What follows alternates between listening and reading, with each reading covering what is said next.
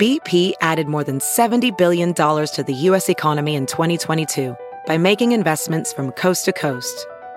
Investments like building charging hubs for fleets of electric buses in California and starting up new infrastructure in the Gulf of Mexico. It's and, not or. See what doing both means for energy nationwide at bp.com/investing in America. There's something magical about unboxing.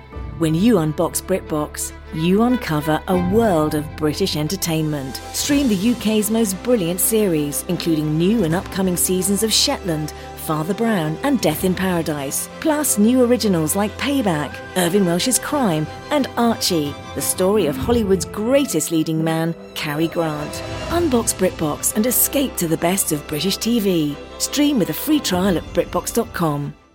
Good morning, millennials. Welcome back to The Toast. Happy Tuesday, everyone. It is so great to be back after a really gorgeous bank holiday. Thank you, banks. Thank you, presidents. Thank you, Jax. Hey, Jax. Welcome to the show. Thank you so much for being here. Thank you for having me, Turdy, on my own show, for giving me the space to say hello to everyone. I hope everyone had an amazing President's Weekend. It was so glorious to have that weekend, to hold that weekend. To hold. To have and to hold. I had an amazing weekend. Thanks for asking. My staycation was such a success. And I'm so glad that something that we said on the show inspired me to book it. I don't know what it was. We're so inspirational. We're constantly inspiring people, including ourselves. Yourselves. Yeah, it was a gorgeous 3-day weekend. I have to say, I've always really believed in the 3-day weekend, 4-day work week, but to experience it and see what life could be like, every week for the ratio of 4 to 3 versus the crazy ratio we currently have of 5 to 2, I'm even more inspired and more motivated to restart my campaign for the 4-day work week. But Turdy, it wouldn't be special if we had it every week and then you'd start campaigning for 5 and 2 on the other end. I wouldn't. Maybe centuries ago it was a 6 and 1, and they were like, if we only had 5 and 2, we would be so happy. We'd be so rested. And now look at us asking for 4 and 3. Well, that means we're heading in the right direction. That one day we'll be 7 and 0, and that's the dream, isn't it? Be careful what you wish for, Turdy. Okay, all I'm saying is the 4-day work week is a proven concept, and I experienced it. It was incredible. And I know what you guys are going to say, we do run our own business. It's up to the businesses. You could make yourself a 4, but it wouldn't feel like a 3-day weekend if not everyone had it. So I need it to be like a federal thing. And I think it's best as a sweet treat.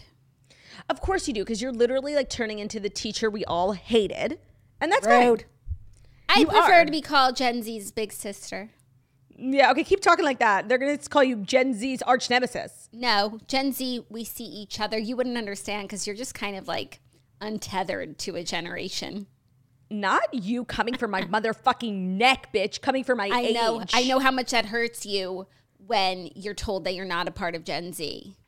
But I am. And I think it's so important for me to, just humble you right now. First of all, I don't even know where you got the name Gen Z's big sister. I don't think anyone even calls you that. Maybe one person did. Check out my I Want My Dinner Now's Instagram bio. Well, let me tell you. Check it out. That the reason maybe one person has said that is because of the influence you have on TikTok created by me. So you invented me. Watch your mouth. Watch your motherfucking mouth, okay? You invented me. I literally created the Gen Z persona that you just kind of LARP. Well, why can't you do it for yourself then if you're so good at it? I have. And who are you to them? I am Gen Z's queen, okay? Queen. Angela Bassett did the thing. Ugh, I'm so excited that this morning there's a really interesting array of stories, but one story that has captured my heart. Yeah. In the 11th hour, I didn't know about it until I woke up this morning, and I actually had a lot of time to pick stories this morning, so I just did a deep dive on the tweets about Ariana DeBose's BAFTA's opening monologue song rap. And it was really something special to see. We're going to talk about it. We actually got a big show because not only do we have good stories, especially because we have a big show. Because there was no show yesterday, we have a lot to catch up on. We also are going to do a major TV recap because over the weekend, Jackie and I both watched Summer House. I am all caught up on Real Housewives of New Jersey. I am all caught up on Vanderpump Rules. Oh, good. I haven't been watching. And your girl, Cloudy McTurd, finally watched Dope Sick after Jackie, like, basically calling that I would watch it. And I really thought I wasn't gonna. But over the weekend, you know, me and Ben were looking for something. We ate that shit up. It was so good. So we're going to do, like, a big TV recap at the end. You can do your Dope Sick recap now. Are you sure? Yeah, because that's, like, different from TV recap. This is just, like, culture recap. I mean, it was an amazing show. I wish it never had to be made, you know? It was so upsetting. And I've never been one to, you know, lobby against Big Pharma. And like when people were talking about Big Pharma, I was like, okay, I literally didn't even know what they were talking about. I'm like, yeah, Big Pharma. I was like, I never knew if like Big Pharma was good or bad. Like I didn't even know what people were talking about, but I know like it's a thing. The way, if I ever see Richard Sackler in these streets, I'm literally going to stab him. Like I am so involved now. I think I'm going to go lobby against Big Pharma. Like, wow. That's all I'll say. My eyes were opened. I had obviously heard of like, you know, the West Virginia area, you know, Appalachia, they have a reputation for just kind of, you know, being full of drug addicts. And it's like, well, why? Why? And to learn how it all got started with these just truly evil, demonic people, not just one, obviously the Sacklers, but so many people made the opioid crisis possible, was so upsetting. And I had so many takeaways from the show. The first being that young actress who plays Betsy, who was also in Booksmart, what's her name? I don't know, because she looks like someone else, and I always just think about that person that she looks like. But let me pull it up. Dope. Because she's a star.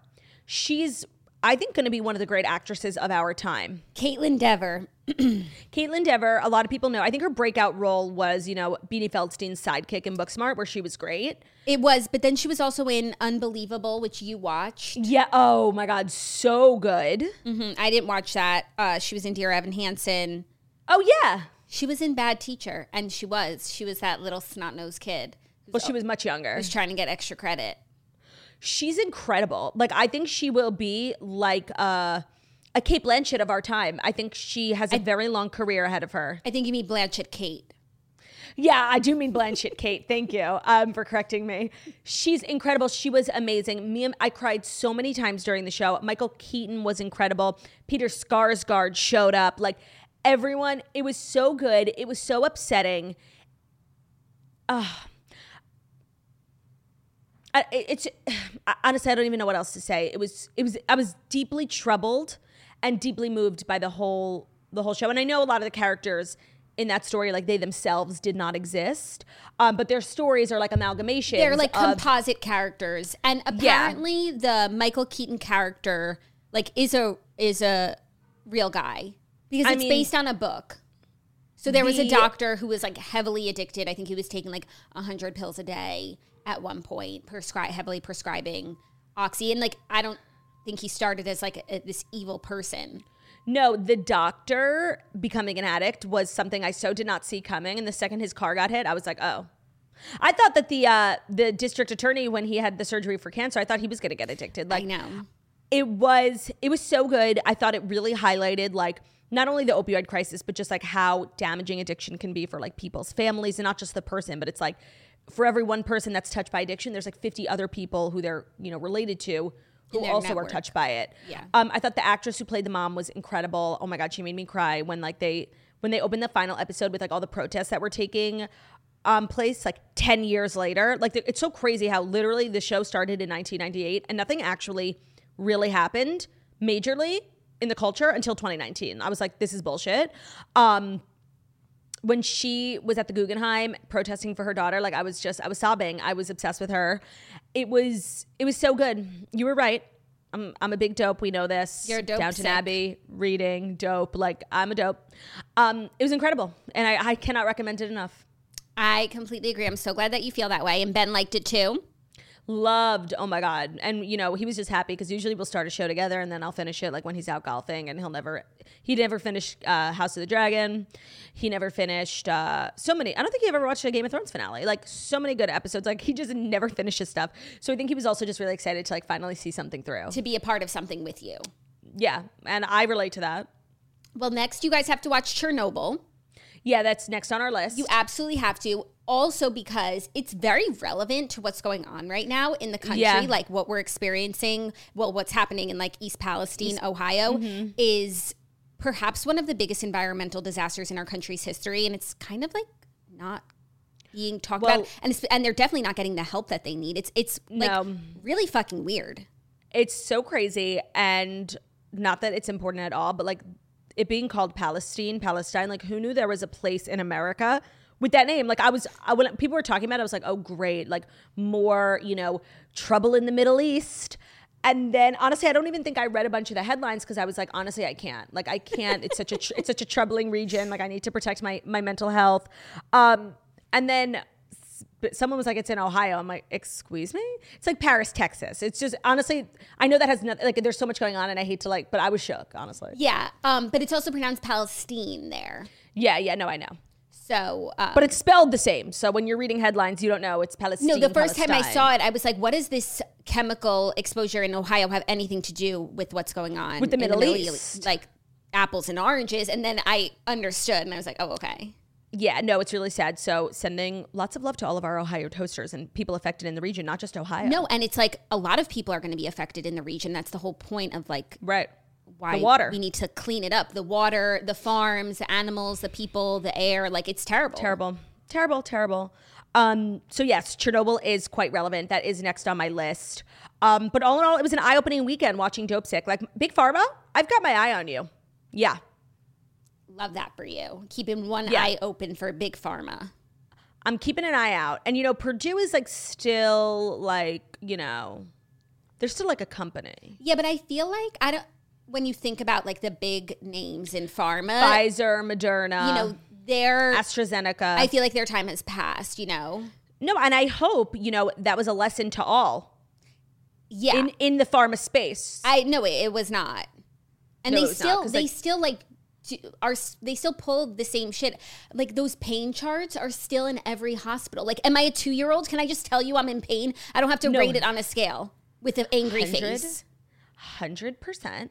And for me, what was so crazy was, they were visiting doctors in jail who had overprescribed medication. And it's like, okay, so these doctors are in jail, but like nobody who created the medication is? Right. The people who are like pushing it and selling to the doctors. And the doctors like are trying to do their job and help people. They didn't seek out harm. No, totally.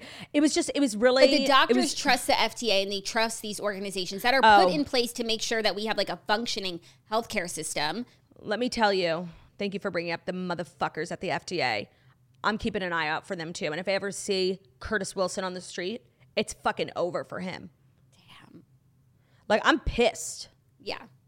That's where I think like the biggest disappointment lies, because like those agencies are put in place to like protect people, keep people healthy, keep people safe, and to look out for like the big bad pharma people. And to protect the average person. I find that more often than not, when I watch documentaries about like major scandals or major crimes, more often than not, like there was a federal agency involved and contacted, and never not once does that agency actually do their job, whether it's child services, whether it's the FDA, whether it's the Department of Health. Like they're always like there's always like a paper trail. Oh yeah, they knew about this in 1992 and they never do anything. So you know what? This is what I have to say to the government. Bitch. Yeah. And in case you're listening as a podcast, I'm holding up both my fingers. The middle ones. So it was eye-opening. Thanks, Jax, for opening my eyes to all the corruption. It was fucking depressing. And it was. The way it was filmed, there was something about it that just like sucks you in. No, and it was just...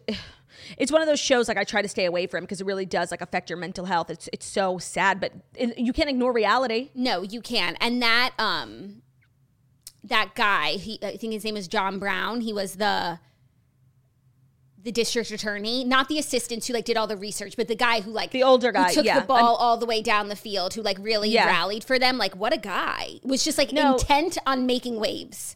No, let's also talk about that scene where they get called to the Attorney General's office. I believe his name is James Comey, and they think it's about Purdue chicken. Was that real? It had to have been, because that's insane to make up. And then like all the people in government who were like blocking the indictment.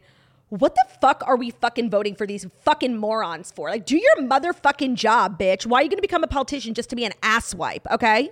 Everyone. Because they get everyone. They get the money for their campaign from the pharmaceutical companies. They couldn't have Yeah. won without that money. And then when they get into office, it becomes their job to grease the wheels and make it easier for them. That's what I've learned, you know, and I knew that, but to really see it played out, people in government, people in politics are so motherfucking unscrupled. Literal little shits. I hate them all. Yeah. Every single one. Damn. Yeah. So that's my Dope Sick recap. We have more TV recap at the end of the show. All More Bravo light, tings. You know, Bravo tings. I also watched American Idol on Sunday because, like, why the fuck not? Such a good show. I know, like, nobody actually comes from there anymore except maybe Gabby Barrett, but I had heard she was, like, you know, tied to Luke Bryan prior. So she was always going to be a star. And it's really just like a talent show and it's fun to watch and it's really so good. I don't know why they like the people who sit down to edit the footage are like, okay, how can we make America cry? Like someone comes in, oh, you have a good singing voice? Tell me about your childhood trauma. Like they have to harp on that. But it was so good. Me and Ben were sobbing. That guy from Hawaii. Oh my God. And then the guy who sang Billy Joel, if you watch, so good. That's emotional. It's so emotional. I remember as a kid, they were always making us cry too. Yeah. Like why? You get more invested in the people and their journey, and it just means more when you know something about them. Yeah. I mean, I can't talk about crying on American Idol without talking about Piece by Piece, you know? No, you couldn't. You can add that to a list of my favorite stories as well. Kelly Clarkson, 9 months pregnant, singing Piece by Piece. A really beautiful song about her father abandoning her.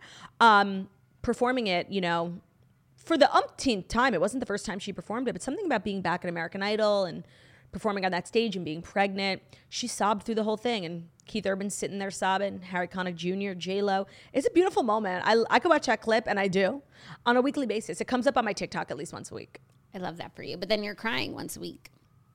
That's the case, I think, usually, you know. I'm sorry, Turdy. No. I mean, like, I'm always seeing shit online that's making me cry. Military reunions. Oh, asking my stepdad to adopt me. Oh, my God, those ones really fucking get me. Children hearing for the first time. Children seeing for the first time. Oh, my God, those ones really fucking get to me. Always tag me in those. Oh, man, have you seen the one of the girl and the man who are getting married? And he turns around for, like, the big reveal, and she gives him a present. And it's those really expensive glasses. If you're colorblind, you can wear them and you can see normally. And she hands him to him, and he's like, oh my God, you got me these? Like, they're so, and he puts them on, and they're standing outside in this like beautiful hilled like lavender field, and he just looks at her and he looks around, he's like, oh my God, you guys see this every day? I'm literally gonna start crying talking about it. And he's like, you look so beautiful. It's literally, I see it all the time. It's one of my most favorite viral videos. Never seen it. Oh my God. It hasn't made it to Reels. Oh yeah, you gotta see it. I'll send it to you next time it comes across my desk. Damn. I love viral shit like that. Oh my God. It's nice. It's beautiful. Turdy, that's beautiful. It is. And what else is beautiful? The toast. And that's the best you're going to get from me in terms of a segue today. Yes. So I think without further ado. Oh, no. No, big announcement.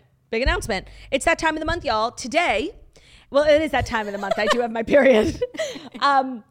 But today is also a gorgeous day because Jackie and I today at 5 p.m. Eastern time are going to do another episode of Freaking Fred. So it is our YouTube live episode that we're trying to do once a month for our Patreon. So far, we're on track.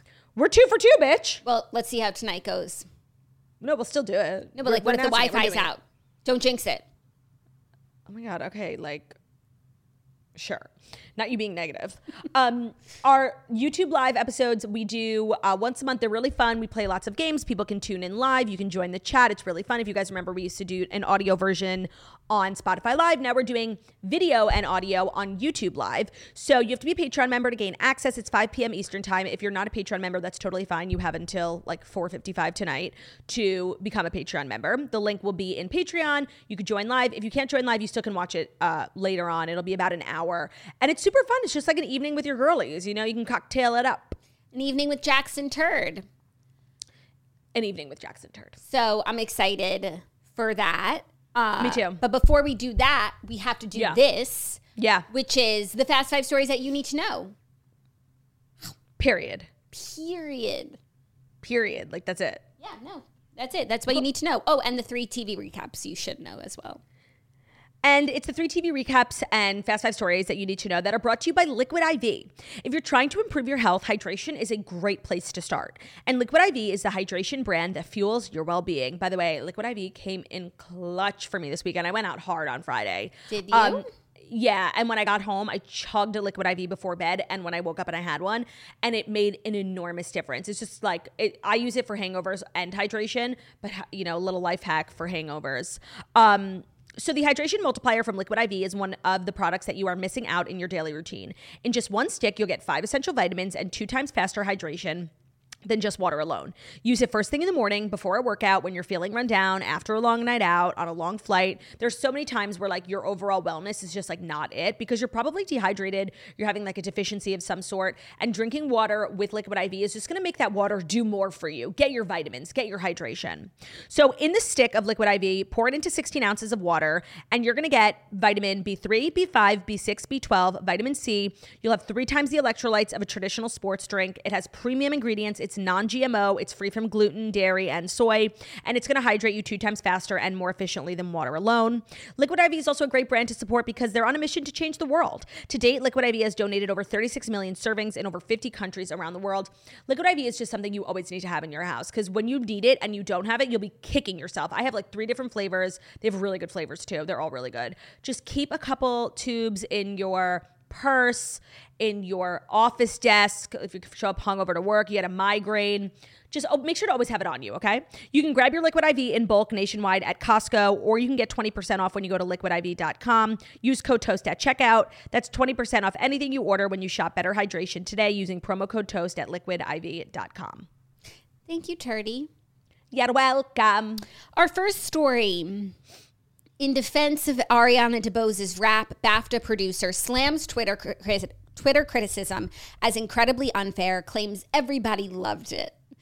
BAFTA's awards producer Nick Bullen believes Twitter's criticism of Ariana DeBose's opening number at Sunday's awards show was incredibly unfair. So the BAFTAs took place this weekend. Ariana DeBose opened the show with a musical number that first, she belted out "Sisters Are Doing It For Themselves, We Are Family," and she transitioned into an original rap that saluted the awards' female nominees. Now, no description of it will do it justice. You should watch it for yourself.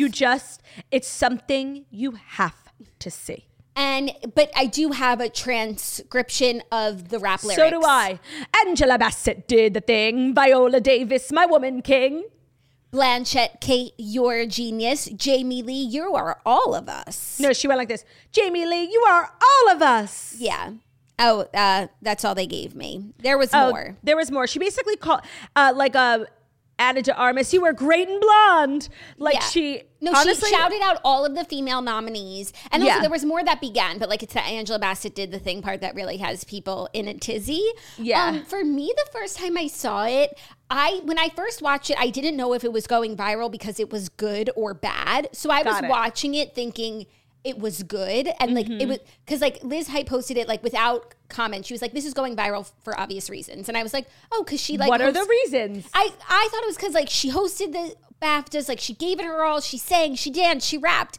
And I'm watching it and I'm like, people think this is good? This is her. She's so out of breath. She's out of breath. The rap was actually really poorly written. I thought the rhymes and the iambic pentameter was super off. It was it was actually bothering me. The video I watched had the lyrics over it, but if it didn't, I'm not sure I would have known who she was talking about. And they pan to everyone she's talking about as she's talking about them, and they give a look. They have no idea she's talking. Some of them have no idea she's talking about them because it's unclear what she's saying. Because she's running through it and she's dancing you can't really so hear her. hard. She's doing the most. And it's that would have been a time. She's running through the stage. It's that would have been a time to just focus on the rap. Now, I want to talk about the producer who stepped forward. I just want to tell you what he said. Okay. He spoke to honestly, I didn't know this man before, and now that I do know him, I just want everyone to know like how little respect I have for him. He spoke to the Variety the morning after the telecast and shared that the West Side Story star put the whole piece together with her team, working closely with the musical director and choreographer, and didn't deserve the vitriol. Ariana DeBose and her backup dancers burst onto the stage following host Richard E. Grant's opening monologue. They sang, they rapped. However, the song immediately received backlash online from viewers who branded it as painful to watch. Bullen said the trolling is incredibly unfair, to be frank. Quote, we wanted to open the show with some energy, some fun, and also lay out straight away that this was hopefully going to feel like a different night, but with a familiarity as well. And what Ariana did was exactly that. I think a lot of people don't like change, and there's a view that the BAFTAs have to be this slightly stiff, traditional British middle England messaging, but American awards shows have much more razzmatazz, much more showbiz, and perhaps a broader range of people being involved. We felt we're not about revolution, we're about evolution. Oh, I didn't even realize that like that was their way of competing with America. Okay, better luck next year, BAFTAs. But I kind of like hated how he opened his statement with just being like, Ariana and her team did it all. It's like, sir, like he just wanted to wash his hands of it. Like, I didn't do this. You had to approve it. Like, you are in charge of the show. So like you bear responsibility as well. You can't just like dump it all on Ariana. Okay. Like fuck off. I did not like that. And now learning that like them opening with like that was like their way of LARPing as Americans. Like now I hate it even more. No, and they're like trying to tell us that we didn't like it because it wasn't British enough. But I'm watching this like as an American with American standards. Yeah. And it's not it. And I actually felt like the audience was really kind. You know, everyone's like smiling, clapping. Yeah. I don't feel like they were against it because it was British. I think they were against it because like it wasn't really amazing. And I think when you want to do something like that, like it has to be amazing or else it's just kind of a flop. Yeah, and I also think using the term backlash is like a little strong here. It's not backlash. People aren't, calling for her to be, removed from all of her future films. I would say 99.9% of the shit I've seen is like funny, playful meme culture. Yeah. It's pretty harmless. I don't think Ariana should feel bad. She didn't do anything wrong. She put herself out there and it didn't work out. Yeah, she deactivated her Twitter, by the way. So I don't think she's taking this well. I know. And it's like, part of me is like, yeah, people are so mean, but also part of me is like, this is par for the course when you become a major, major star. And I feel like it happened really fast for Ariana DeBose. Like last year was kind of her first year on the scene. I know she's been like working for many years, but she did the award show circuit last year and now she's like a part of it. And being poked fun at in a really kind of harmless way is the culture. And I feel sad that she deactivated her Twitter. I think more often than not, like, you're going to win over the public by, like, getting in on the fun, Lea Michele. So this just kind of went sideways in every single way possible. Yeah, I don't think anyone ever expected that, even if it wasn't good, that there would just be this much harmony in how bad it was, like yeah, that even like that a moment like this would go viral when it's just like kind of random and it could have just been like, oh, that was weird and we all move on, but like the clips weird shit happens all the time. Yeah, like because it's not like it was a train wreck. It was just it's not like she fell on her face, right? Like it was just not perfect. No, just conceptually, like the whole concept was weird. It was poorly executed. It was cringe, like the dance moves and other people's reactions, because every time their name was said, we saw their face, like they felt weird too. It was like a collective weird moment for us all to experience. Yeah. Yes, it was. And also like that we say this all the time, like hosting or she wasn't the host. It's the worst job. It's a thankless job. Every single person who does it, who's responsible for a monologue or whatever, like gets roasted. Yep. Yeah. And this yeah. So I hope she is able to make light of it and be okay. Like, because I don't think it's like anything that bad. It's not career ending. It didn't go her way. It didn't go her way. If I could speak to Ariana, I would just like remind her it's not that deep. Like you don't do anything bad or wrong. Like it's just like a little embarrassing, but like a great way to bounce back from something like this is always to get in on the fun. Like she should recreate the TikTok, like, and use the voiceover and do the dance. Like get in on the fun. That's how you come out on top of situations like this. When you like take it so serious and you like hide, it's not a good way to handle PR things like this. Just take her power back. She needs to do the shoulder dance move that's going viral. Angela Bassett did the thing. That's what she needs to do. Like, get in on the fun, girlfriend. It's not that deep. No, it's not that deep. But the BAFTAs did take place this weekend. William and Kate were in attendance. Yeah. Being like really fucking cute. And yeah, I know. She tapped his ass. She tapped his, but they were very chummy for them. Yeah, for them. I mean, the BAFTAs, I feel like, is like a glamorous, kind of less royal, more relaxed environment. They looked beautiful. Everyone was, guffawing over Kate, our environmental, queen, not going to waste a single resource, wearing earrings from Zara and a dress she wore many years ago that she had like repurposed. A seamstress came in, added a little cape. They modernized it more with the times, more on trend. She wore the black gloves. She looked beautiful. They looked great. They never really step out in non-royal events that are like more pop culture-y. I think it's maybe once or twice a year. Yeah. And it was fabulous to see it. I loved it. Yeah, they hadn't been to the BAFTAs since before COVID, and we needed that from them. And I think they needed that too, even though they just gave us those moments in Boston.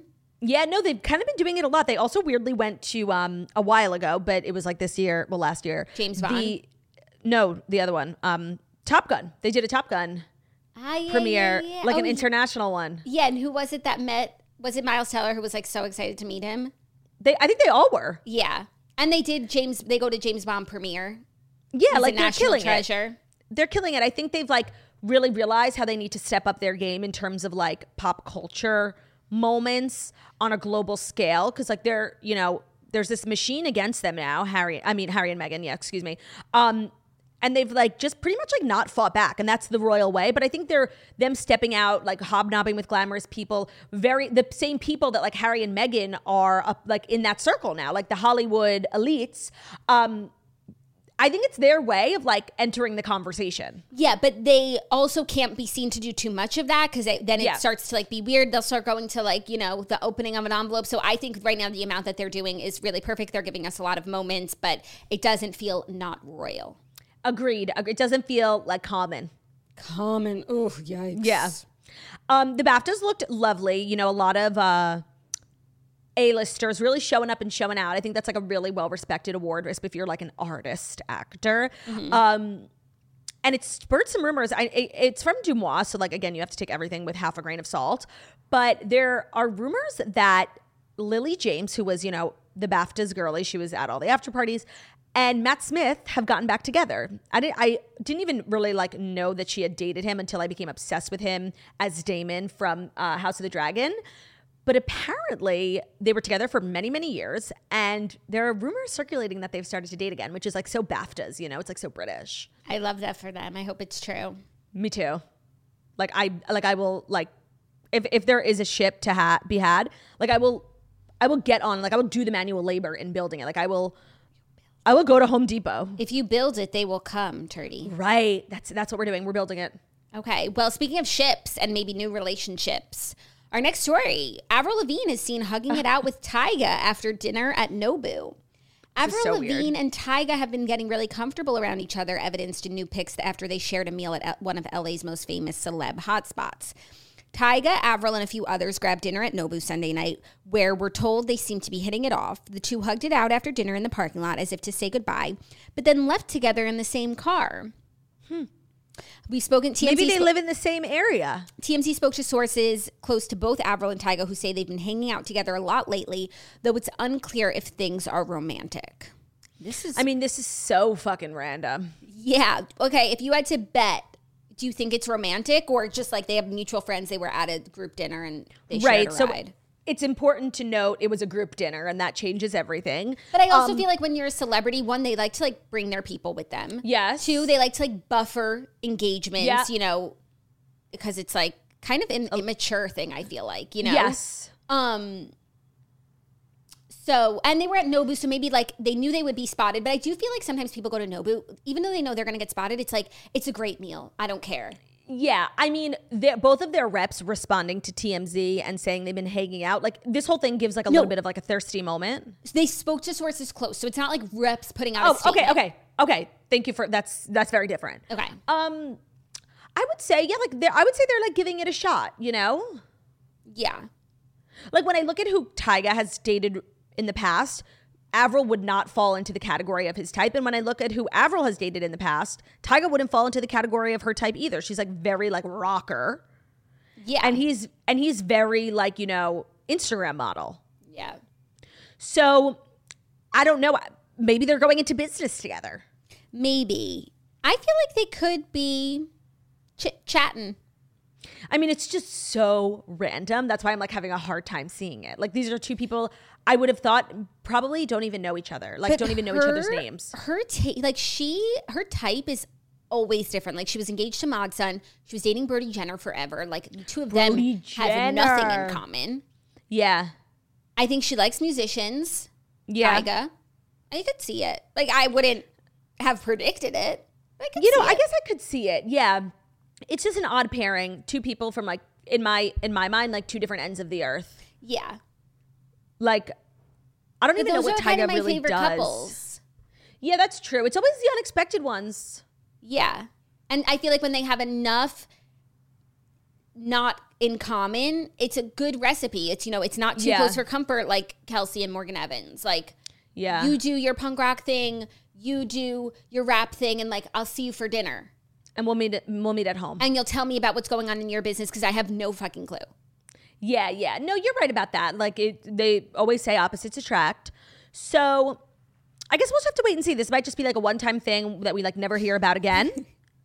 What? Yeah, I could see that. It being a one-time thing that we literally never hear about again. Why are you laughing? laughing? And then like I could see us in a few years being like, oh, remember when Tyga and Avril was spotted together? And we'll be like, that never happened. Yeah, no, totally. I mean, I'll forget about this. If I never hear about this again, like I will forget about this. Yeah. It's so random. But you know what? Like if there's a relationship there, like I'm open to exploring. Yeah, I'm trying to see what she's wearing, if it's like a date outfit. Good question. It's an oversized hoodie as a dress. But her hair is done. She's like rocker chick, you know, like they don't believe in the glam. Yeah. No, she looks cool. Could be a date. Could be a date. Yeah, like her wearing a hoodie as a dress is like, you know, you wearing a pantsuit. Like it's fancy for you. You know? Yeah, sure. She's not like other girls. No, she's not. So he drove and she's in the passenger seat. And I heard that Angela Bassett did the thing. I heard that too. Viola Davis, my woman king. It's actually like the more I hear it, the more I'm actually impressed by the lyricism. Yeah. Rhyming thing and king, genius. Dr. Seuss could never. My woman king. I can't stop, like for real. Yeah. No, you guys have to watch it for yourself. It's all over TikTok. Just search like Ariana DeBose, search Viola Davis, search Angela Bassett. If it wasn't like going viral and I wasn't seeing the clip over and over again, like, and I just saw it once when I was watching it after it was live, like I really wouldn't have thought about it again, which is why it just like sticks with you because it's like you keep seeing it. Like everybody had the same thought. Yeah, like this is weird. This is odd. Just a little chaotic. Just a little chaotic. A little too much chaos. Amen. And the more you watch it, you like discover new things about it. It's very exciting. Yeah, especially it's not like if you watch the performance as a whole, like the songs that it's sandwiched between, you know, because there's like a lot. And if you watch a performance as a whole, and like every time you watch it, you focus on a different audience member's reaction. I mean, you could be there for hours. Yeah. It should be studied. No, someone wrote a really funny tweet. Like, I want to spend 12 hours studying every audience member and put together a presentation. There'll be 1 hour as to why she didn't just say Kate Blanchett. Kate. Why those lyrics? I don't know, because it's not like it needed to rhyme. It was the beginning of the sentence. Syllables. Blanchett Kate. I'm obsessed. Ariana DeBose, like literally for president. I love her. Like it takes such balls to get up there and like just do any type of performance in front of that crowd. But to do such a bad performance, honestly, you have my unwavering respect. But I just want to say, like, I do like the idea. I feel like over the years, people have done like a musical monologue. Kelly at the BBMAs. I saw someone posted a clip of Aubrey Plaza hosting like the Independent Film Critics Award. Like she did like a little cabaret something. I've seen it. And they said like this is what Ariana DeBose was trying to do. And I watched it. I enjoyed it. It wasn't even like amazing, but it was just good. And she made funny jokes and it was good. Like whatever. I think Hugh Jackman did one once. Like I love the concept. Yeah. But it's gotta be sharp. It's all in the execution. Yeah. And this one fell flat, but I'm enjoying it. I'm enjoying it too, and I just hope that she's okay because it's not that serious, and I know I don't want her to be depressed. Yeah. Our next story, hoping for some good execution, because My Big Fat Greek Wedding 3 gets a September premiere date and a first cast photo. Obsessed. And the cast photo, by the way, look at the background. Where do they look like they are? They're in Greece. Greek. The Portokalis family is back. Focus Featured shared the first cast photo from the upcoming comedy My Big Fat Greek Wedding 3, for which the cast of the first two films have reunited, announcing the third installment will premiere in theaters worldwide on September 8th. Oh, that's pretty close. Like, not terrible. Not terrible. Also, star Nia Vardalos, who plays Tula, is directing and writing the movie as well. So it's going to be exciting. Their daughter, Paris, is in the movie. And a newcomer, Elias Kakavas, I feel like that's her boyfriend because he looks to be her age. Yeah. And I wonder if they're getting married. You know, every movie has to have a wedding. Last year was true. The parents. And Elias Kakavas, I think is Greek, so then she would be... They're going to maybe married in Greece. Yeah, and she would be Paris Kakavas, because it's funny that her name is Paris Miller, and she's a part of this big Greek family. She's the daughter of Ian Miller. Ian Miller. Wait, let me tell you how, where's the dad? Whose dad? Tula's dad. Oh, was he not in the picture? He's not in the picture. Okay, wait. I don't want to be morbid. I know. Did he pass away? I'm going to go look it up. Oh my God. Let me tell you how I'm not seeing the movie. I mean, I am, obviously, but if the dad, name a greater character in any film. Michael Constantine passed away August 2021. Oh my God. I'm so upset. Oh my God. I'm so upset. I'm actually feel like I'm going to cry. I'm really emotional because I'm on my period. But when I tell you, I can't name an actor who's had a bigger impact on my life. I'm being dead serious. I'm so upset. Well, if it makes you feel better, he died at 94 from natural causes. Oh, I didn't realize he was that old. Yeah. Oh. The movie will not be the same. I am heartbroken. No. I was just going to say, I do think the movie won't be the same without him. I do think it'll still be good. And I feel like with franchises like this, every time there's a new sequel, everyone rolls their eyes. But let me tell you how the second movie was so fucking funny and so good that I'm not worried in the slightest about another film kind of ruining the legacy. It is, and I feel like a good amount of time has passed since number 2. I mean, the time between 1 and 2 was so much. I think maybe it was even 10 years, and now 2 and 3 is probably 5.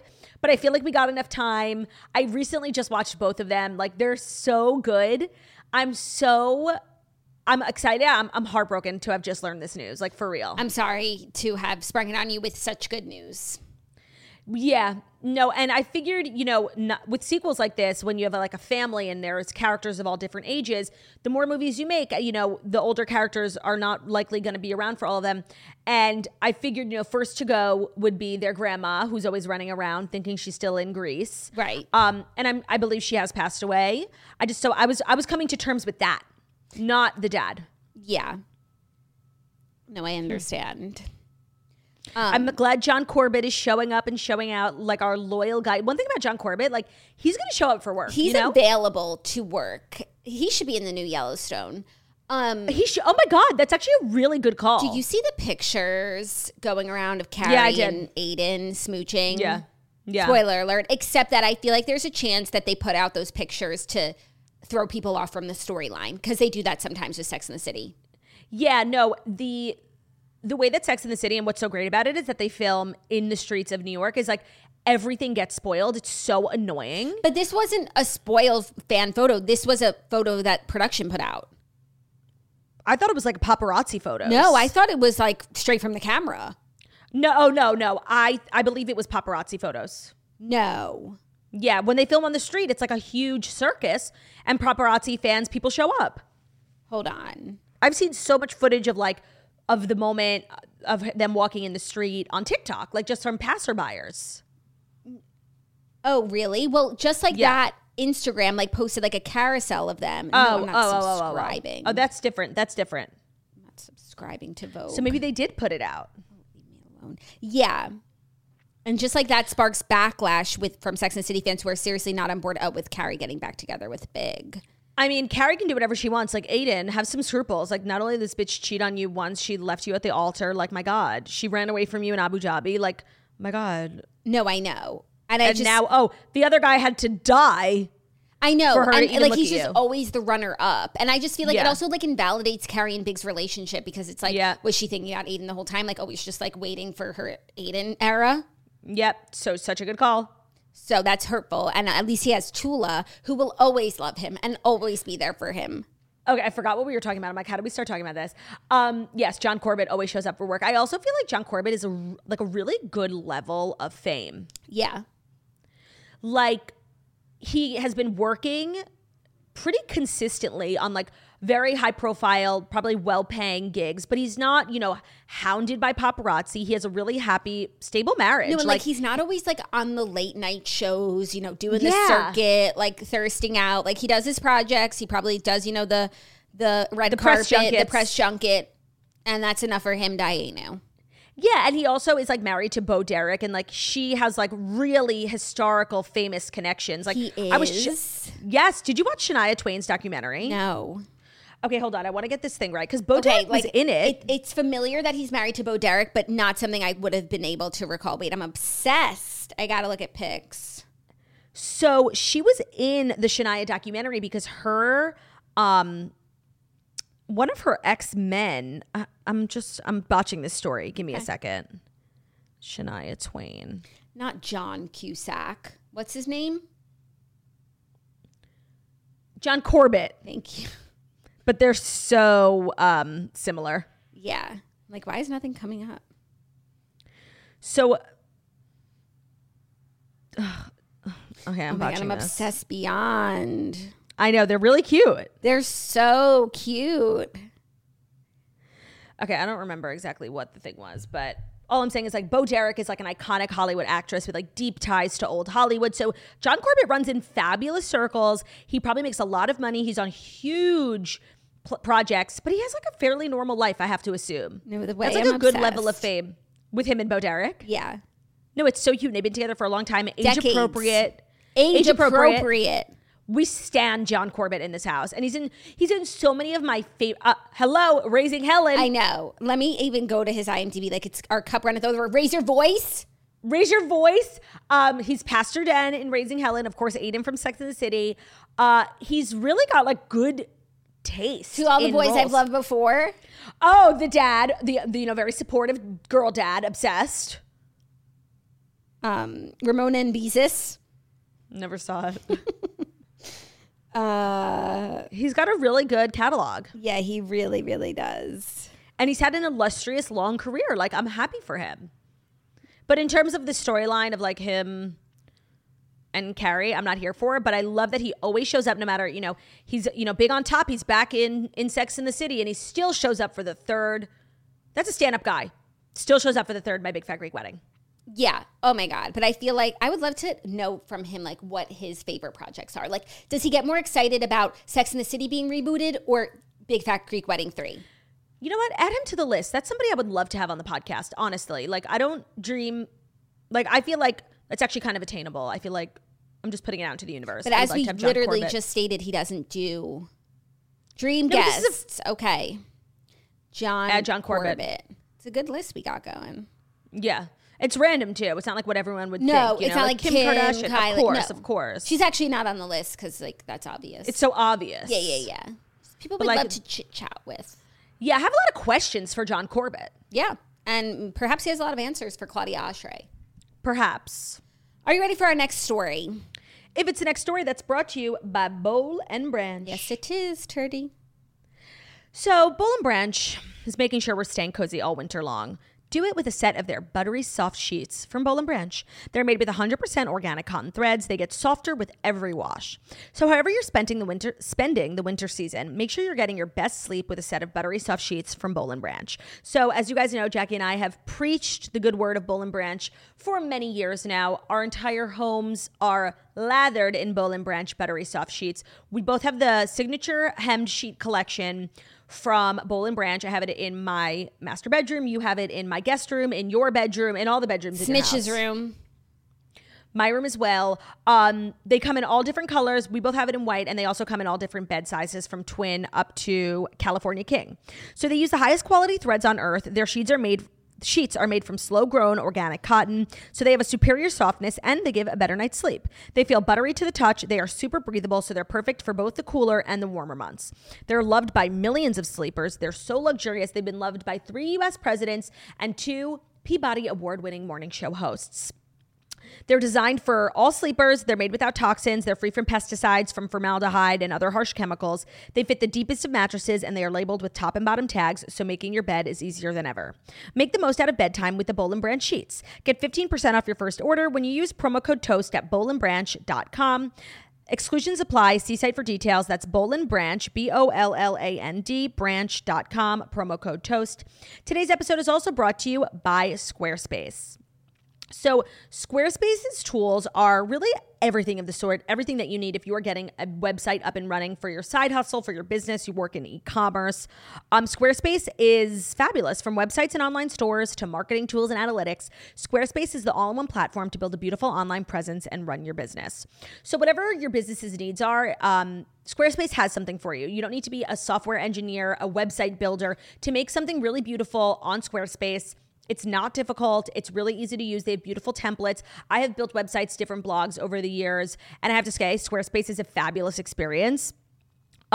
So e-commerce is the place. Squarespace is the place to sell anything if you're into e-commerce. They have the tools you need to get your business off the ground, including e-commerce templates, inventory management, a simple checkout process, secure payments. Whatever you sell, Squarespace has merchandising features to make your products look their best online. You can connect your social media accounts to your website. You can get traffic overviews of your website. You also own your content. They offer a one-click data portability. So check out squarespace.com/toast for a free trial. And when you're ready to launch, use the offer code TOAST to save 10% off your first purchase of a website or a domain. Again, that's squarespace.com/toast for the free trial. And then once you're ready to launch, use the offer code TOAST to save 10% off your first purchase of a website or a domain. They will help you from anything. You want to secure, whatever website domain you want. They can do everything for you. It's so easy. Check out squarespace.com/toast. Thank you, Turdy. You're welcome.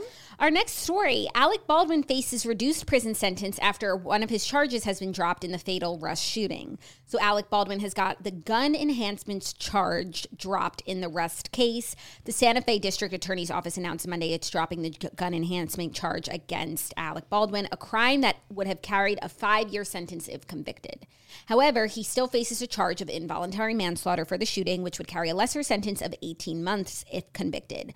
The gun enhancement charge was also dropped against the movie's armorer, Hannah Gutierrez-Reed. The DA said in order to avoid further litigious distractions by Mr. Baldwin and his attorneys, the DA and the special prosecutor have removed the firearm enhancement to the involuntary manslaughter charges in the death of Helena Hutchins on the Rust film set.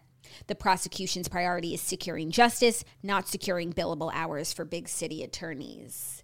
Ooh, I like coming for their necks. Not the big city attorneys being called out. I feel so conflicted about this Alec Baldwin thing because I really, in my heart, don't believe he obviously had any bad intentions, and I'm sure he feels bad. I just wish he was acting publicly with a little more grace and a little more remorse. I just think the way him and Hilaria have been acting the last year since this happened, doing, side of the highway interviews, being thirsty on social media, kind of ignoring it. And I know for legal reasons, of course, you're limited in what you can say. I just wish he would act with a little bit more humility and act like somebody, who gives a shit, because I find it really disrespectful. And that's, I don't really have any strong opinions on these charges being dropped. I just I kind of think he's disgusting, in his demeanor since the incident. And of course you're limited. I know that in legal cases like this, but I just think he could be acting with a lot more grace. Yeah, I think there's a couple things happening. One, you're limited, and I'm sure he's getting counsel to not act guilty. So that, right. But he's also a weird, rude guy. Yeah. Even on his best day before he accidentally killed someone, I don't know that you're going to be vibing with him. Yep. Plus, so true. Hilaria is also a little weird. As we've seen. No, they're actually deeply unwell as a couple and as individuals. I think they like fuel each other. Like he has anger management issues we've seen over the years, like with the parking spot and the voicemail. Right, like he's like troubled, kind of nuts. She's nuts in her own way. I think that when they get together and they talk, it's us against the world. Like they come up with a plan that's nothing that you would ever come up with. Oh my God, you're so right. And you just like can't relate to his reaction. No, I can't. Plus, you sprinkle in the lawyers who say, "Don't give them anything." So now they're just acting like buffoons. No, but they are. But that's what I'm saying. They are giving people stuff. Like that Side of the Highway TMZ interview. Like they're talking about it and they're being gross. Like I have really deep-rooted hatred for both of these people. Yeah. And that's what I'm biased. Like that's what I'm looking at this story through the lens of. Like I think they're disgusting. Yeah. I want the justice system to do its thing. I think the DA here like clearly wants to see justice be served. I think the case like needs to go to court. We need to know the facts of the situation because at the end of the day, yes, of course this was an accident, but like you don't accidentally bring live bullets to your job where you are a professional armorer. Like that just doesn't happen. That is what the remaining question that needs to be found, and I think going to trial will most likely do that, is how the fuck, we're all playing pretend. So how the fuck did a real ass bullet get in this like the shop facility? That you go to for fake bullets isn't even the shop that you go to for real. There's no. There should be nothing blurry about that, especially for someone whose job it is, the armorer. They are an expert in this situation. Yeah, I agree. I hope that her family gets some sort of relief from whatever ends up happening because this is it is the worst story. It's just so sad. Mm-hmm. She literally, like, she's dead. Yeah. The family members are pursuing civil. Yes, a settlement. Settlements. So we shall see. Yeah, but that's separate. Yeah, separate. Are you ready for our fifth and final story? Already? The final, yeah. It's a little reality TV drama because Raquel Leviss decided this weekend to just start some stuff. Yep. She posted a picture of her and Tom Schwartz, actually a carousel, 2 photos of them in front of Schwartz and Sandy's with the caption, what was her caption? It was just cuz or something like that. Just cuz. Yeah. Emoji peace sign. Which the comments went off on how disrespectful it was, blah, blah, blah. Katie Maloney commented saying, "You really thought you did something here, but these comments ate. LOLOL. 3 skeleton emojis." When something ate, can you explain what that means to the it's good. It's sister? Like, oh, you ate that. Like you're like, damn, like you killed it. Okay, so these comments ate in a good way. Yeah, like they ate her the fuck up. They ate her up. Got it. Someone responded to Katie saying, "Girl, please, we are not being sad over men with the personality of spray cheese in 2023. No, ma'am, we are not." She said, "Nobody's sad. LOL spray cheese. I'm dead. The amount of times this picture landed in my inbox, I couldn't leave it alone. Desperado." That I can imagine, like, how many people DM'd it to her? Oh my God. Yeah, no, I kind of loved her sticking up for herself.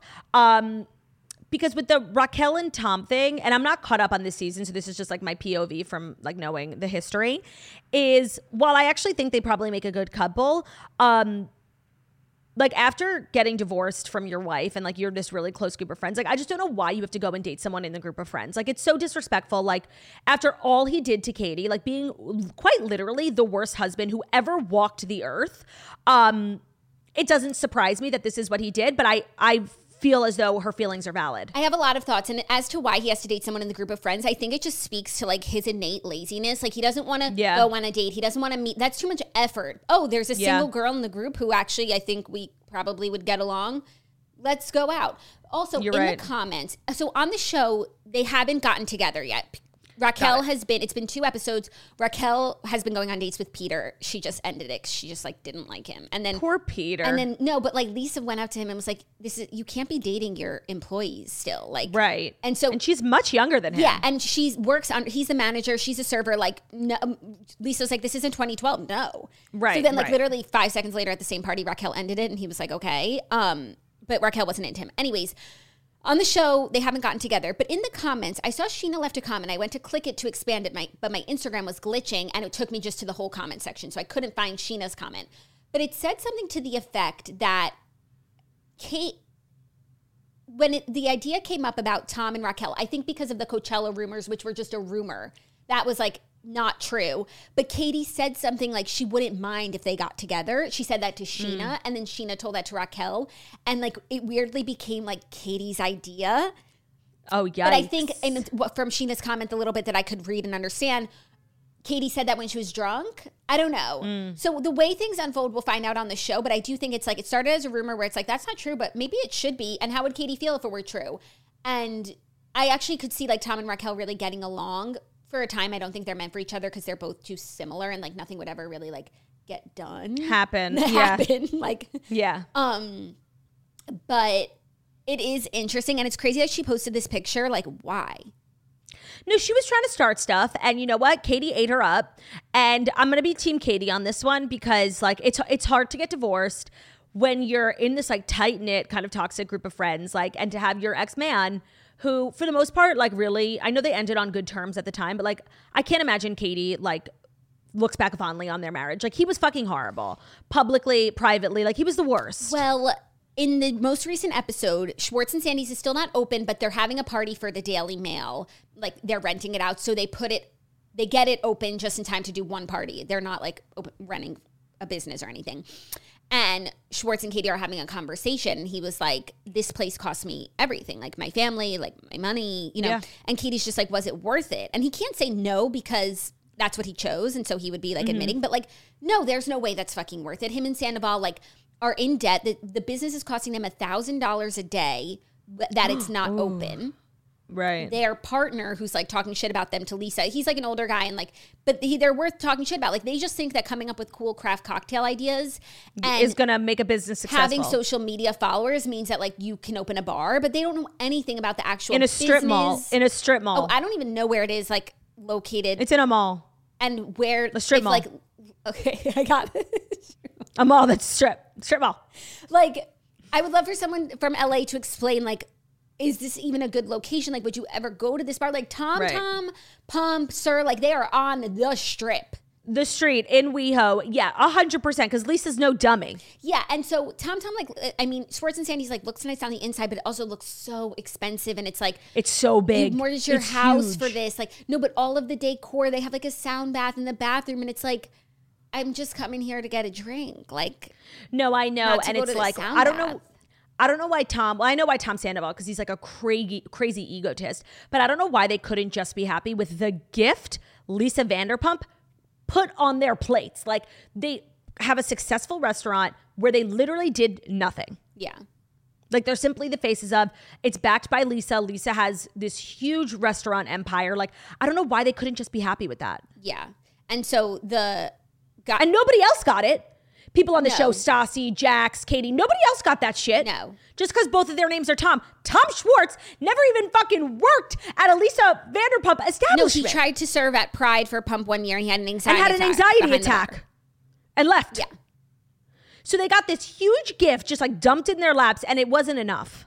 Yeah, so it's like kind of sad what happened between Tom and Katie because it kind of didn't have to happen that way. And like Tom said, I should have fought for her, but then he also said like, but it probably would have just prolonged the inevitable and like made it even more painful for Katie. Like now I think Katie's thriving. Like she seems like she's doing really well. She's going on dates. Like she seems better than she did last season when she was in an unhappy marriage. So that's what's best for her. Also, like everyone is kind of single. Like her and Lala are just like these single women. Queens. But they're also like serious people. So it's not like they're just like messing around. Well, that's the thing. It's that Katie and Tom were together for a long time. And for a while, I think they were like kids and they were immature. And then like over time, like Katie grew up and Tom never did. And he almost didn't have to. Again, like Katie's out here hustling, putting her life out on the fucking show, starting businesses, starting podcasts. And Tom like doesn't even work at the restaurant, gets his own restaurant. Like everything is, he's just like entitled, like because everything has been handed to him. But I actually think that like that would have been fine. But then to not only like to not contribute, but then to take away, like I'm mortgaging our house, I'm spending all of our money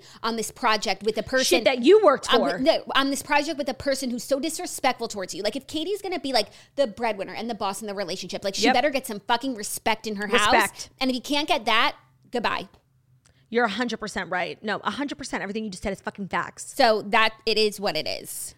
Anyways. And so how's the new season overall? It's good. You know, for me, it's kind of like when I watch it, I don't feel like, oh my God, I have to get on the toast and like share my hot takes. I watch it more like a comfort show. I really just like they've established a really good cast. There's not really new people except for James's new girlfriend, which is like so crazy that he's literally living with like he has a new Raquel and it's a replacement. But I'm really proud of Raquel because it must have been really hard for her to break up with James. And she, you know, has always been like this little like deer in headlights, like, yeah.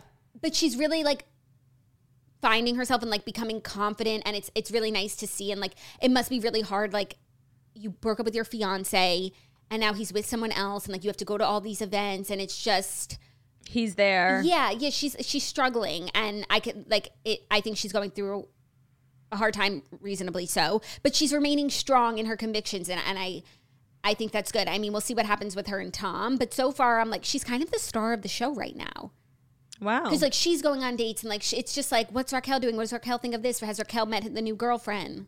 Yeah, and she's really kind of, I think, the bridge of like that old school because she's like tied to James, but she's really like the new generation of Vanderpump Rules. But so they I could like see dropped all that shit. Yeah, no, I know, but she's the only one who really stuck around because she had like ties to everyone through James, and so she really kind of is like the future of the show. Which is so crazy because when she first came on the show, like nobody even paid her noticed. Any mind. Like nobody gave her any respect. But I think she's holding her own. And of course, like I love Lala. And we only get like Lala needs her own show because of what she's going through. Like we only get bits and pieces, and it's also vague. Like it's not enough. So there's the LA Times article that had come out that's like Randall was running a casting couch and he was having assistants like run drugs, whatever. And then she's like, that's not even the tip of the iceberg compared to what people have told me. The things that I've heard, the things that he's done. And we're like, what are the things? What are like, you know, and it's just I think so crazy. I mean, we now know, I think some of that is what his ex-wife was saying about the alleged children pedophilia. But she's just going through it. Yeah. I kind of feel the same way about Jersey. Like, it's very much like a comfort show because I love those characters and I love the husbands.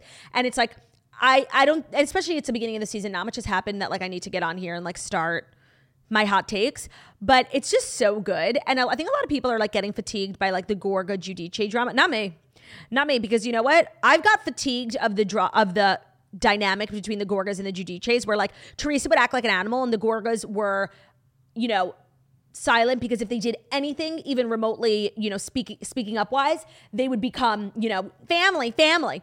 So I find this exciting because they're fucking standing up for themselves, and maybe they're not doing everything in the right way that everyone wants them to, but like I dig it. Like I dig it. I am firmly team Melissa, and I think the tide is actually turning. Like I've been seeing a lot on social media, people being like, Team Tree was right all along. I'm like, what are you fuckers watching? Because I see this really delusional, really fucking mean woman, and I see Melissa, who hate her, love her. Like you cannot deny how she has just shut her fucking mouth for 5 years, and she's a human being still, who's like a mom and has her own fucking opinions. And I'm firmly team Melissa, and you know, Dolores, because she's having like a really big falling out with Jennifer. Dolores is like kind of coming to the Margaret, Melissa, and like I don't know if she's gonna stay there, but if that happens, like I am obsessed. I love Dolores. That's what we always needed. Every season comes down to that. It's like Dolores in the middle, and it's like, to me, it's so her blind clear. spot. To me, it's so clear. Yep. Her blind spot is Teresa. But what's really interesting, they have two new girls. I actually really like them both. They're like young and fun and funny. I can't remember their names. One of them is Rachel, and I don't know the other girl's name. I feel like, is it Jackie or Jennifer? Jennifer for sure. No, because there's another woman who's like a new friend of, who's like this hilarious like Jewish woman, and she's psychotic and she just like eats the whole time and she's hilarious. That's Jen Fessler. But what is the new blonde housewife's name? Whatever. But so they're obviously there, and Jackie Goldschneider is demoted. And I don't know if Jackie Goldschneider like knows that she's demoted at the time of filming this, but like, and I never really saw her as like a thirsty or desperate girl, but like I do now. Like she's okay, so she like picks a fight with one of the new girls. They're talking about some drama at the house. Like the new girl, Rachel, is like giving the down low to a group of people about like what she just saw. And Jackie like stops her in the middle of the conversation. Is like, I just want to let you know, like you literally haven't like looked me in the eyes once. And the girl's like, what? Like she's new. This is her first time meeting the group. And she just like happened to find herself like in the middle of some tea. So she's going over to tell the rest of the group. And Jackie's like, you're just like totally dismissing me. And it's like, oh my God, Jackie, stop. Like I feel pain for you. Like it was so embarrassing. Like I wanted to die. And so now I'm kind of seeing her through this new light where I feel like I've been on this journey with her. Like last season, I was like kind of riding for Jackie. Like I felt like she was so grounded and so, you know, vulnerable. Like I just really liked her. And now I'm seeing her in this like thirsty lens. I'm like, get out of here. Like stop. It was painful. Did anybody else's like butthole clench when she's like, I'm going to stop you for a second. Like you haven't even like looked me in the eyes. Like I'm literally standing right here. We're like, yeah, we know you're irrelevant and demoted. That's why we're not looking you in the eyes. Get the fuck out. But as always, Margaret's my fucking queen, and I ride for her at dawn, and it's pretty good. Nothing really major has happened. But you and I both are now caught up on Summer House. Yes, and this is the show where it's like, oh my God, I told you, like, I'm watching it because I have some things to say, and I'm shocking myself with what I'm going to say. So I have a feeling I know what you're going to say because you told me you had this hot take, and I was ready to... No, I don't think it's a hot take, and I went on Twitter, and weirdly, and so this makes me question myself, everybody agrees with what I'm saying. Yeah, I think I'm going to agree with what you're saying, too, as it pertains to Lindsay and Carl. Yeah, so... I'm team Lindsay and Carl. I want to start with episode 1, my takeaway from it, which was that Maya, I think, was wrong. Like, I think Lindsay and Carl are very, you know, obsessed with each other and dependent on each other. And they have this, like, really, maybe it's an odd relationship compared to some of the other relationships in the house, like Amanda and Kyle, who, like, separate. I was looking at their relationship in episode 2 as, like, really the opposite end of like Lindsay and Carl, where it's like Kyle is like always running around with that blonde girl. Yeah. Amanda, like they're literally like sitting playing a game till like 1:30 a.m. Like that would never be Lindsay and Carl. And like I get that. Like Lindsay and Carl, I feel like are in a very adult relationship very quickly because 1, they are older. 2, he is sober. Like their relationship just got really serious really fast. And like Lindsay is just like very protective. And I feel like last season I didn't like her because when I didn't know her that well because I never watched the other seasons. But the vibe I got from her was just like she was this overgrown child, like running around her party in a unicorn outfit. Just like,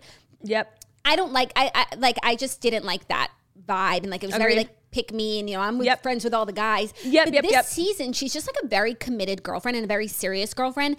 And I really respect that from her. And so when they were in LA coming from Family Feud and she's in the car with Lindsay and Maya are in the car and Maya said to Lindsay, oh, I just texted Carl and asked him if he wanted to smoke a joint. Like to me, that's fucking crazy. And not even because of the sobriety thing, but because if I'm in the car with someone's girlfriend, I'm gonna go through the girlfriend, like not even because I think you're coming on to respect. Him. It's just like, why are you texting my boyfriend when like I'm right here? Like, why don't you ask me if like you and Carl want to smoke a joint or something? Like, no, but also you can't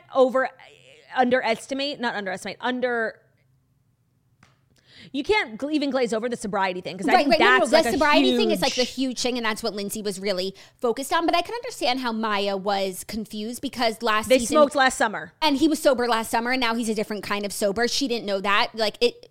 She didn't even think to ask that. A lot of people are like California sober, whatever. But to me, the idea that we're both sitting in a car and you're texting my boyfriend about making plans like without me is fucking weird. I don't think that means you're in love with him or you're coming on to him. But I think that's weird.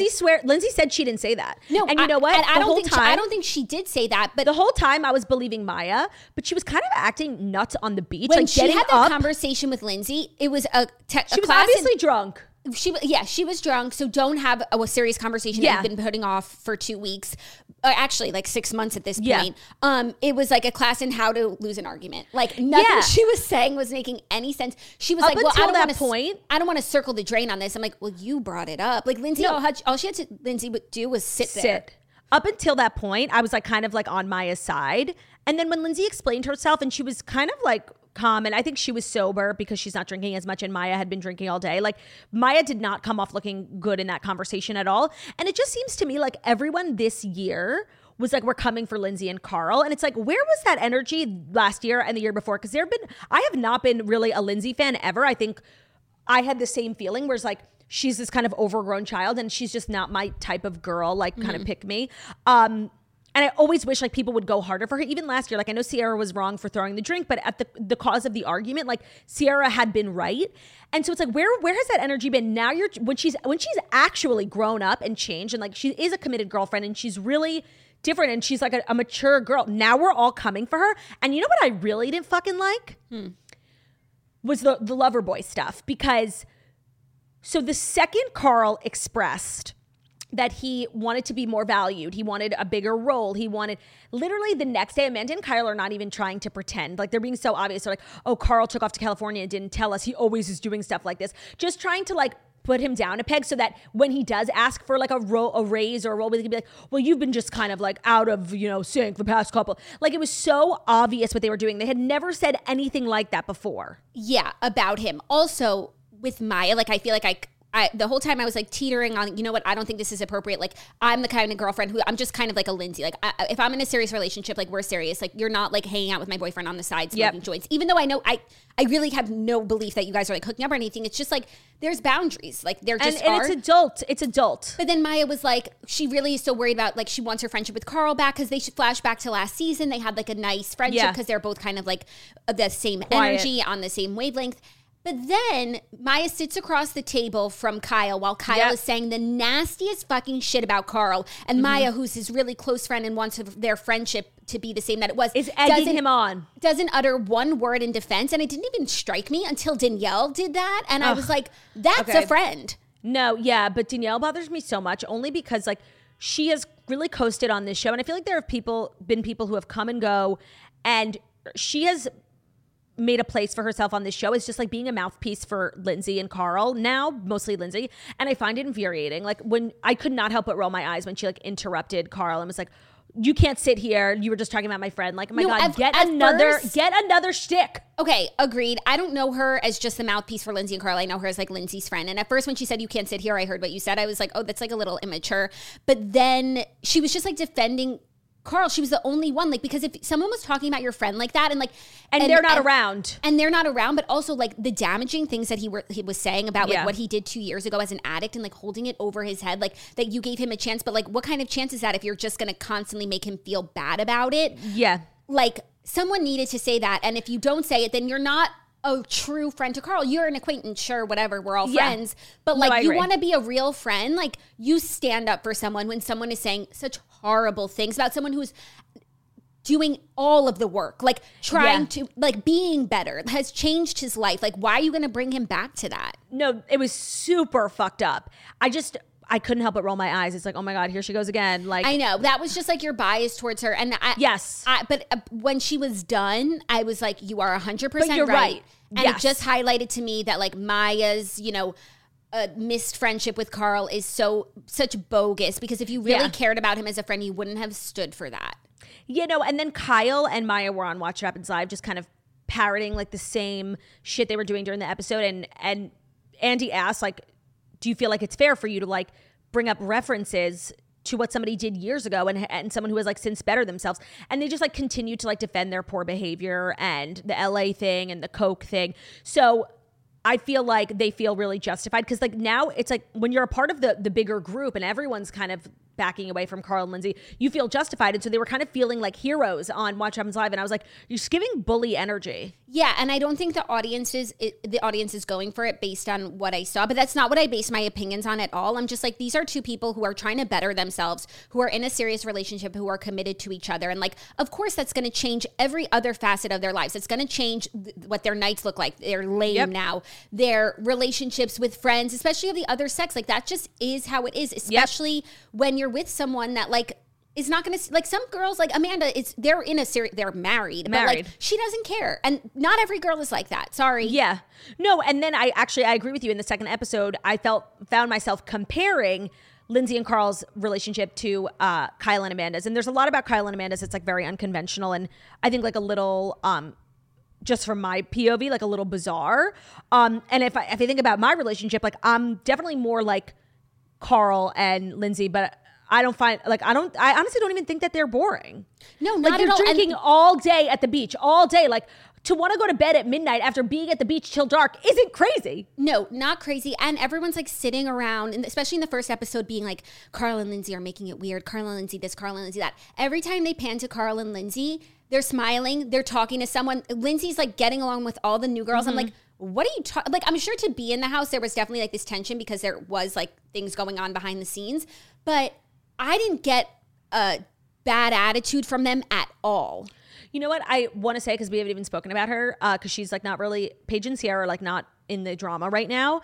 I will say I really do love, and I'm like, I find it admirable that they're so welcoming. Like the new girls always gravitate towards Paige and Sierra, not Lindsay and Danielle. And now Maya's like very much a part of that crew. Gabby already is like up there. And Sam, I feel like, is like kind of like a cool girl, like hangs out with the guys, drove out with that new guy who was in the military. But I just find it really, I feel like on reality shows, that's like never the case. It's always really hard your first summer. And I don't think Maya would say her first summer was really hard. I don't think Sierra would have said it either. Like Paige is like really welcoming. Yeah, she's a girl's girl.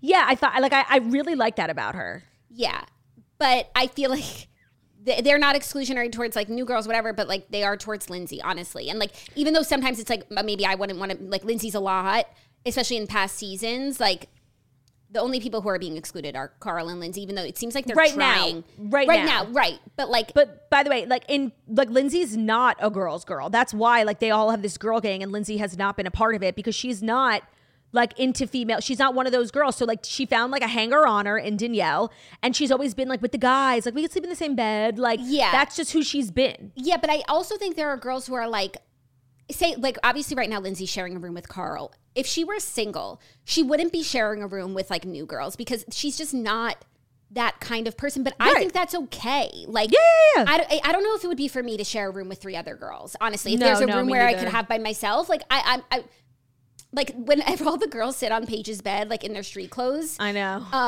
And they're all like I couldn't sleep in that bed. Yeah. Like I couldn't put I just couldn't. What's the new guy's name? Chris? Yeah. Actually, I like him. Yeah. Who was reminding me at the beginning of like Alex from last season, like who got so left behind because he was like mute. But I feel like he has good energy. I feel like he can't get arrested. I feel like he likes everyone on a romantic level and like nobody likes him back. And when he brought his friend who Gabby ended up liking and they had that horrendous conversation about astronomy. Oh my God, she was Gabby lost me. Gabby lost me with the rising moon and my God, writing someone off completely because they're a Cancer. Because they're a Cancer man and your ex was a Cancer man and he did something bad. Claudia, I was so and then like that's why you're single. That guy was so cute. And by the way, I made the best call. What was that guy's name? Like Jerez, thank you. He is, I have such a good call. You know who he looks like? A grown-up Jackson Mahomes. I could not stop seeing it. Obsessed. I'm obsessed. But they look so similar. I don't have Jackson Mahomes' brain face ingrained in my brain like you do. Oh, couldn't be me. He doesn't live rent-free in my mind like he does in yours. So I feel like it's like a start of a really good season. Like the dynamic has really shifted, like the Carl and Kyle of it all, and then the Carl and Lindsay of it all. It's going to be interesting because it seems like everyone's ganging up on 2 people, and I'm like kind of not here for it. Yeah, whenever everyone's ganging up on someone, like I gravitate towards the someone, but I also in this case just happen to relate to Lindsay as a girlfriend. Like, yeah. And I have a lot of respect for her, like becoming sober and changing her whole life. And like, and she really cares about him. And I think they get engaged at the end of the summer and everyone's like, whoa, it's too fast. And like, I just don't think so. These 2 people have known each other for years. They're older. They know what they want. They've been through like a grueling year together. Like, I think they're so right for each other. They're so in love. They say the nicest things about each other. I don't feel like they're putting on at all. No, me neither. I'm really I'm in support of their relationship.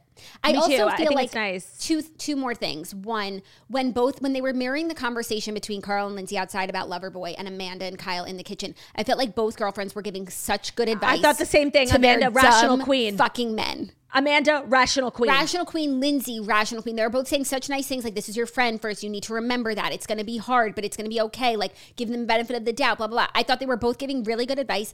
And the other thing, when Kyle is like, now that he's with Lindsay, he doesn't work as much and he's not doing this. And he's like, yeah, when you go from being single and having nothing going on except for this job that maybe helped pull you out of a bad time to now having a person, like, your life becomes reprioritize. Different. Your life becomes different. And also to have a person who sees how hard you work, like it gives you perspective on a situation that you can't see from the inside. The reason why these 2 can't communicate is because like Carl got into a relationship and changed for the better. Where it's like Kyle is the same guy now as he was the day before he met Amanda. Like, she didn't require that of him and it works for them. But like most people grow up when they get into an adult relationship. Kyle has not, talking to himself, drinking in the middle of the night by himself, playing games with girls, being his towel falling off. Like he's the same guy. Yeah. Like Carl has changed and Lindsay has changed. And I think change, it can be a good thing. And a lot of the times it is a good thing. And I don't think that it's bad. So on Watch What Happens Live, they confirmed. So last week it had come out that Carl left Loverboy. And Kyle said he actually hasn't been with the company since November. Okay, that makes sense given the timeline, and I'm glad. Also, it kind of makes me realize now the way that Kyle was talking about Carl when he hired him as like he was unhireable, I'm the only one. He probably got a really big role and not a lot of money because like Kyle could get what he needed out of him because like he's unhireable, you know? It's not like he's competing for the biggest jobs. And so now he's put in the work. He's so serious. Like he's sober. He's also going to bars and doing events, which they don't shouldn't be. They don't say this, but like, yes, it's in the role of a VP of sales to like go to the bars and do events, but he's also a public figure. Celebrity. So he's like giving his face and like a hosting gig at a club or a bar is a paying gig and he's not getting paid for stuff like that. Unless he has equity in the company, which I imagine that he does. Kyle did also say that when he left, Carl was making 6 figures. That makes sense. Yeah. They had asked. I'm just giving you facts. But like 6 figures could be anything from... Right. 100 to 900. Yeah. Yeah. To 99999. Yeah. And compared to what Kyle makes, who knows? But so it's actually when I think about the genesis of Summer House, like this great concept, like Hamptons reality show and how they fucking dropped the ball those first couple of seasons. It was just like such bad television and I couldn't believe they kept it going and I stopped watching to where it is now. Like it's so good. Yeah, it is good, but they do have a little bit of a problem right now where like the Carl Lindsay stuff is very interesting, but nobody wants to turn up real, like nobody's like, there aren't that many single people. The people who are single are judging men because they're Cancer Man, even though the perfect man was right in front of her. Like it's not giving that like early Vanderpump, Jersey Shore energy where it's like, we're down for whatever, we're going to stay out all night. I relate to, you know, I want to go to bed too. It doesn't bother me, but I think that there's not a lot going on except for Carl and Lindsay. Yeah, that's true. But, you know, they have a really, like, the audience loves this cast. Like, I do think the show performs really well. And I don't think they're at a place yet, like where Vanderpump Rules was, where it was like, you're all too old and it's confusing what you're doing here. Yeah. And they should have had more guys in the house. Like, what the fuck? And if the house can't accommodate it, like, get a different house. Yeah, no, them shutting down 4 out of 9 in the bedrooms, not cool. No. Get a different house, get more guys. Like, we want to see people finding love. That's what we I thought that was fucking weird. Yeah. So that's your Summer House recap. That is your show. Jackie and I will be back later today. Remember, 5 p.m. Eastern time, we have our live show on Patreon called Freaking Fred. Make sure to become a Patreon member at patreon.com/The Toast. Thank you so much for listening to The Toast, the Millennial Morning Show, where we deliver the past 5 stories that you need to know every Monday through Friday on YouTube. So if you're watching this on YouTube, please feel free to subscribe and give this video a thumbs up. We're also available as podcasts anywhere podcasts can be found. So Spotify, iTunes, Stitcher, Public Radio, iHeartRadio, CastBox, all the places we've listened to podcasts. Find us at Toast, leave a 5-star review about how beautiful, stunning, and wickedly talented we are. Hope you guys have an amazing day. We'll see you tomorrow for Hump Day. Love ya. Bye. Love ya. Bye. Bye. Bye.